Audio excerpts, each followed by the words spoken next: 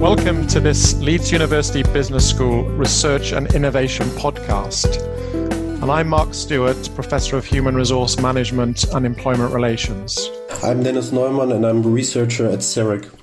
And today we're going to talk about the Leeds Platform Worker Protest Index, a research project that Dennis and I have been involved with for the past 12 months, working with other colleagues at Leeds. And the index aims to map recent protests in the platform economy.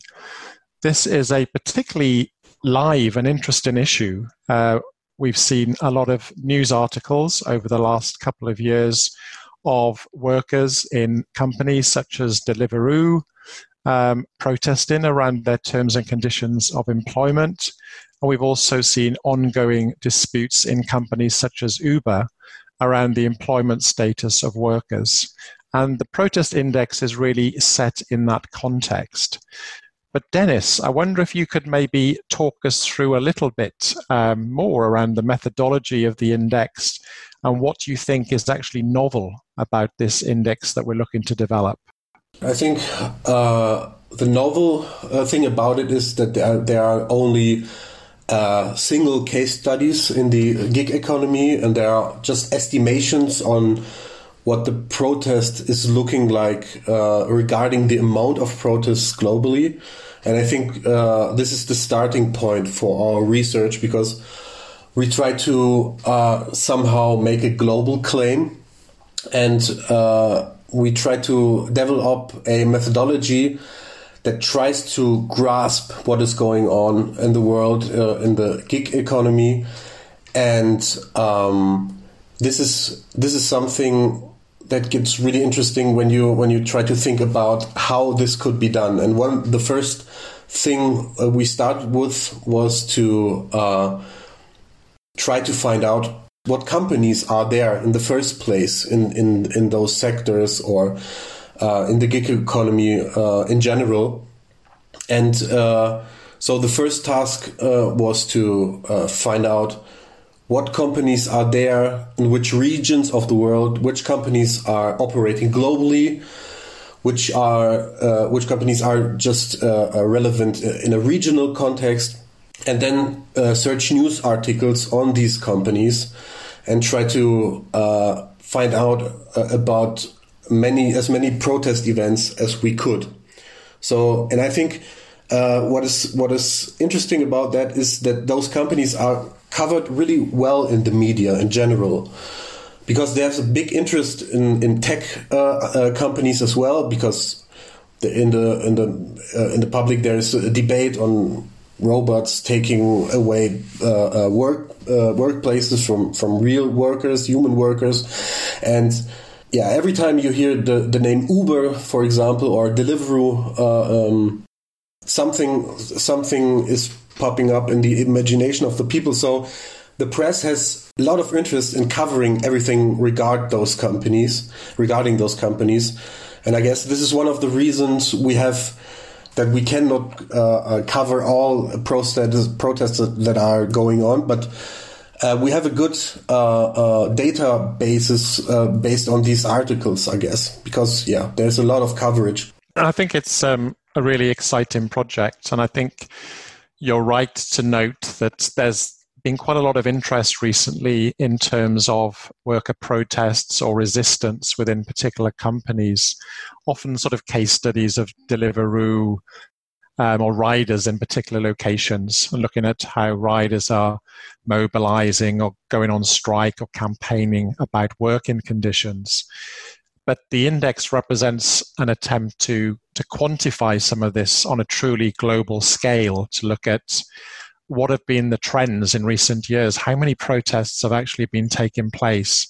How has this been changing year on year and month on month? Or are there any particular locations where this is happening in comparison to other places?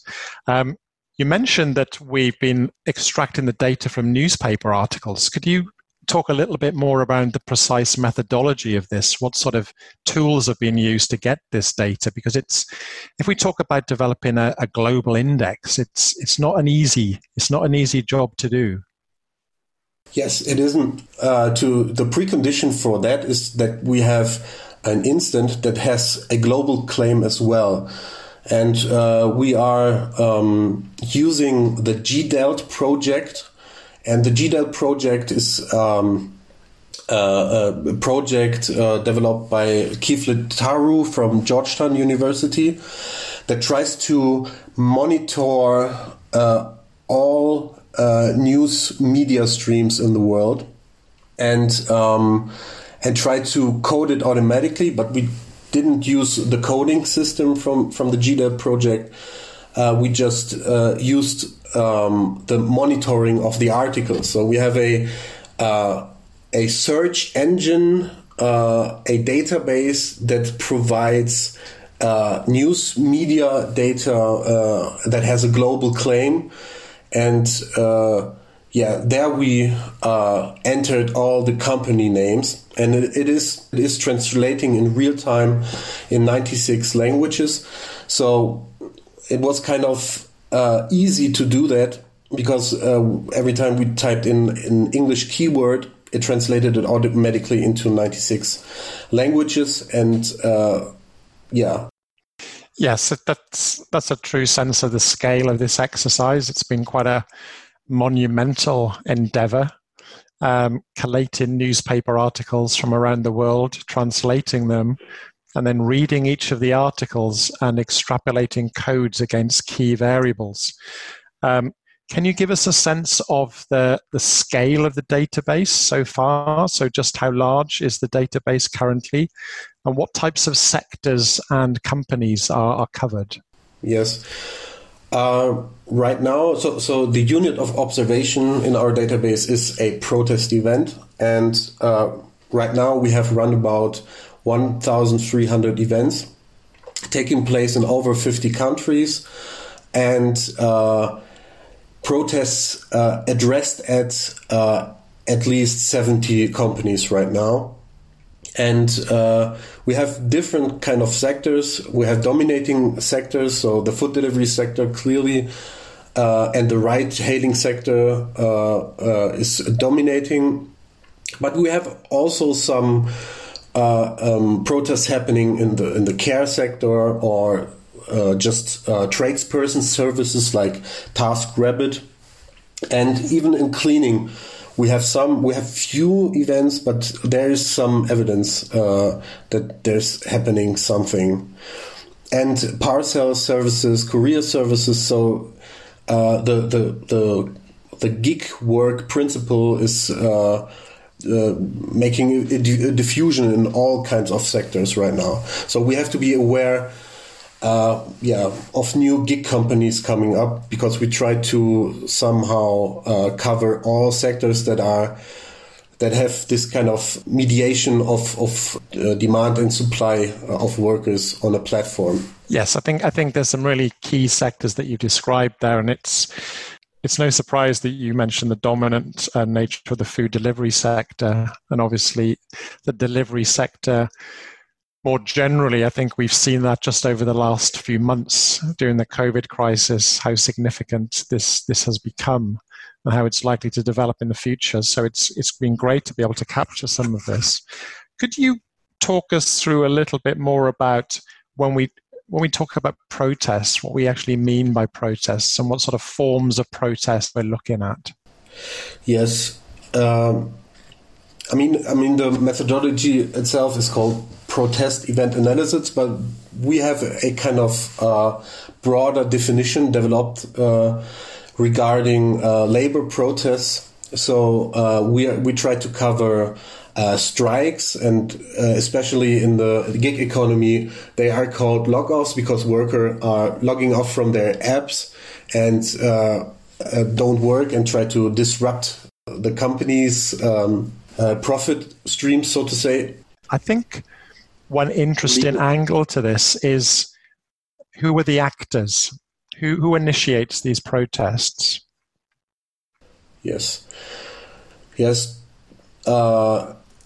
In general, those protests are initiated by, in the first place, initiated by the workers, because they are carrying out their protests in surroundings where are no collective rights, where they don't have access to collective rights, in many times because they are independent contractors or self-employed or bogus self-employed, as you can say, and they are kind of creative in developing strategies towards achieving something or to alleviate the power imbalance in their sector or with their company. This is the first. From my perspective, the initiative of workers is very important in this. And second, I would say you have new actors emerging, such as collectives, workers' collectives, or independent trade unions, just recently established and calling themselves a union, maybe not recognized by the state or something, but in general, you have a lot of creativity in there with new kinds of actors, and foremost in the global north, you have established trade unions trying to get a grip in the gig economy and providing their resources to help the workers. Yeah, interesting. I think at this stage we're quite early in the analysis stage of the research. We've managed to build up quite a large data set, which we're currently mining. Do you think that we've been able to pick up any distinctive comparative trends? So are some types of disputes more, more visible in certain parts of the world than others? Are more frequent in certain parts of the world than others? Yes, clearly. Our results suggest that regional context plays a large role in explaining differences regarding actors and regarding the means of protests in general. So you see where the legal system for workers' rights is quite more developed, more in the global north. There's more legal action going on. And especially in Asia, in China, in Southeast Asia, you have more demonstrations and especially strikes, and in South America as well. So I would say the hotspot of legal action is the US, especially with California trying to regulate Uber, and recently they implemented a law that forbids a user to hire independent contractors and wants to force Uber to employ their drivers. So I would say this is much far developed compared with other regions in the world. All really interesting. And there has been a lot of external interest in this research. So there's been one report published so far, policy brief published so far for the European Trade Union Institute. We've just submitted a report to the Friedrich Ebert Foundation in Germany, and we're currently working on the data set for a report for the International Labour Organization, for the ILO. What are the next steps, Dennis, do you think?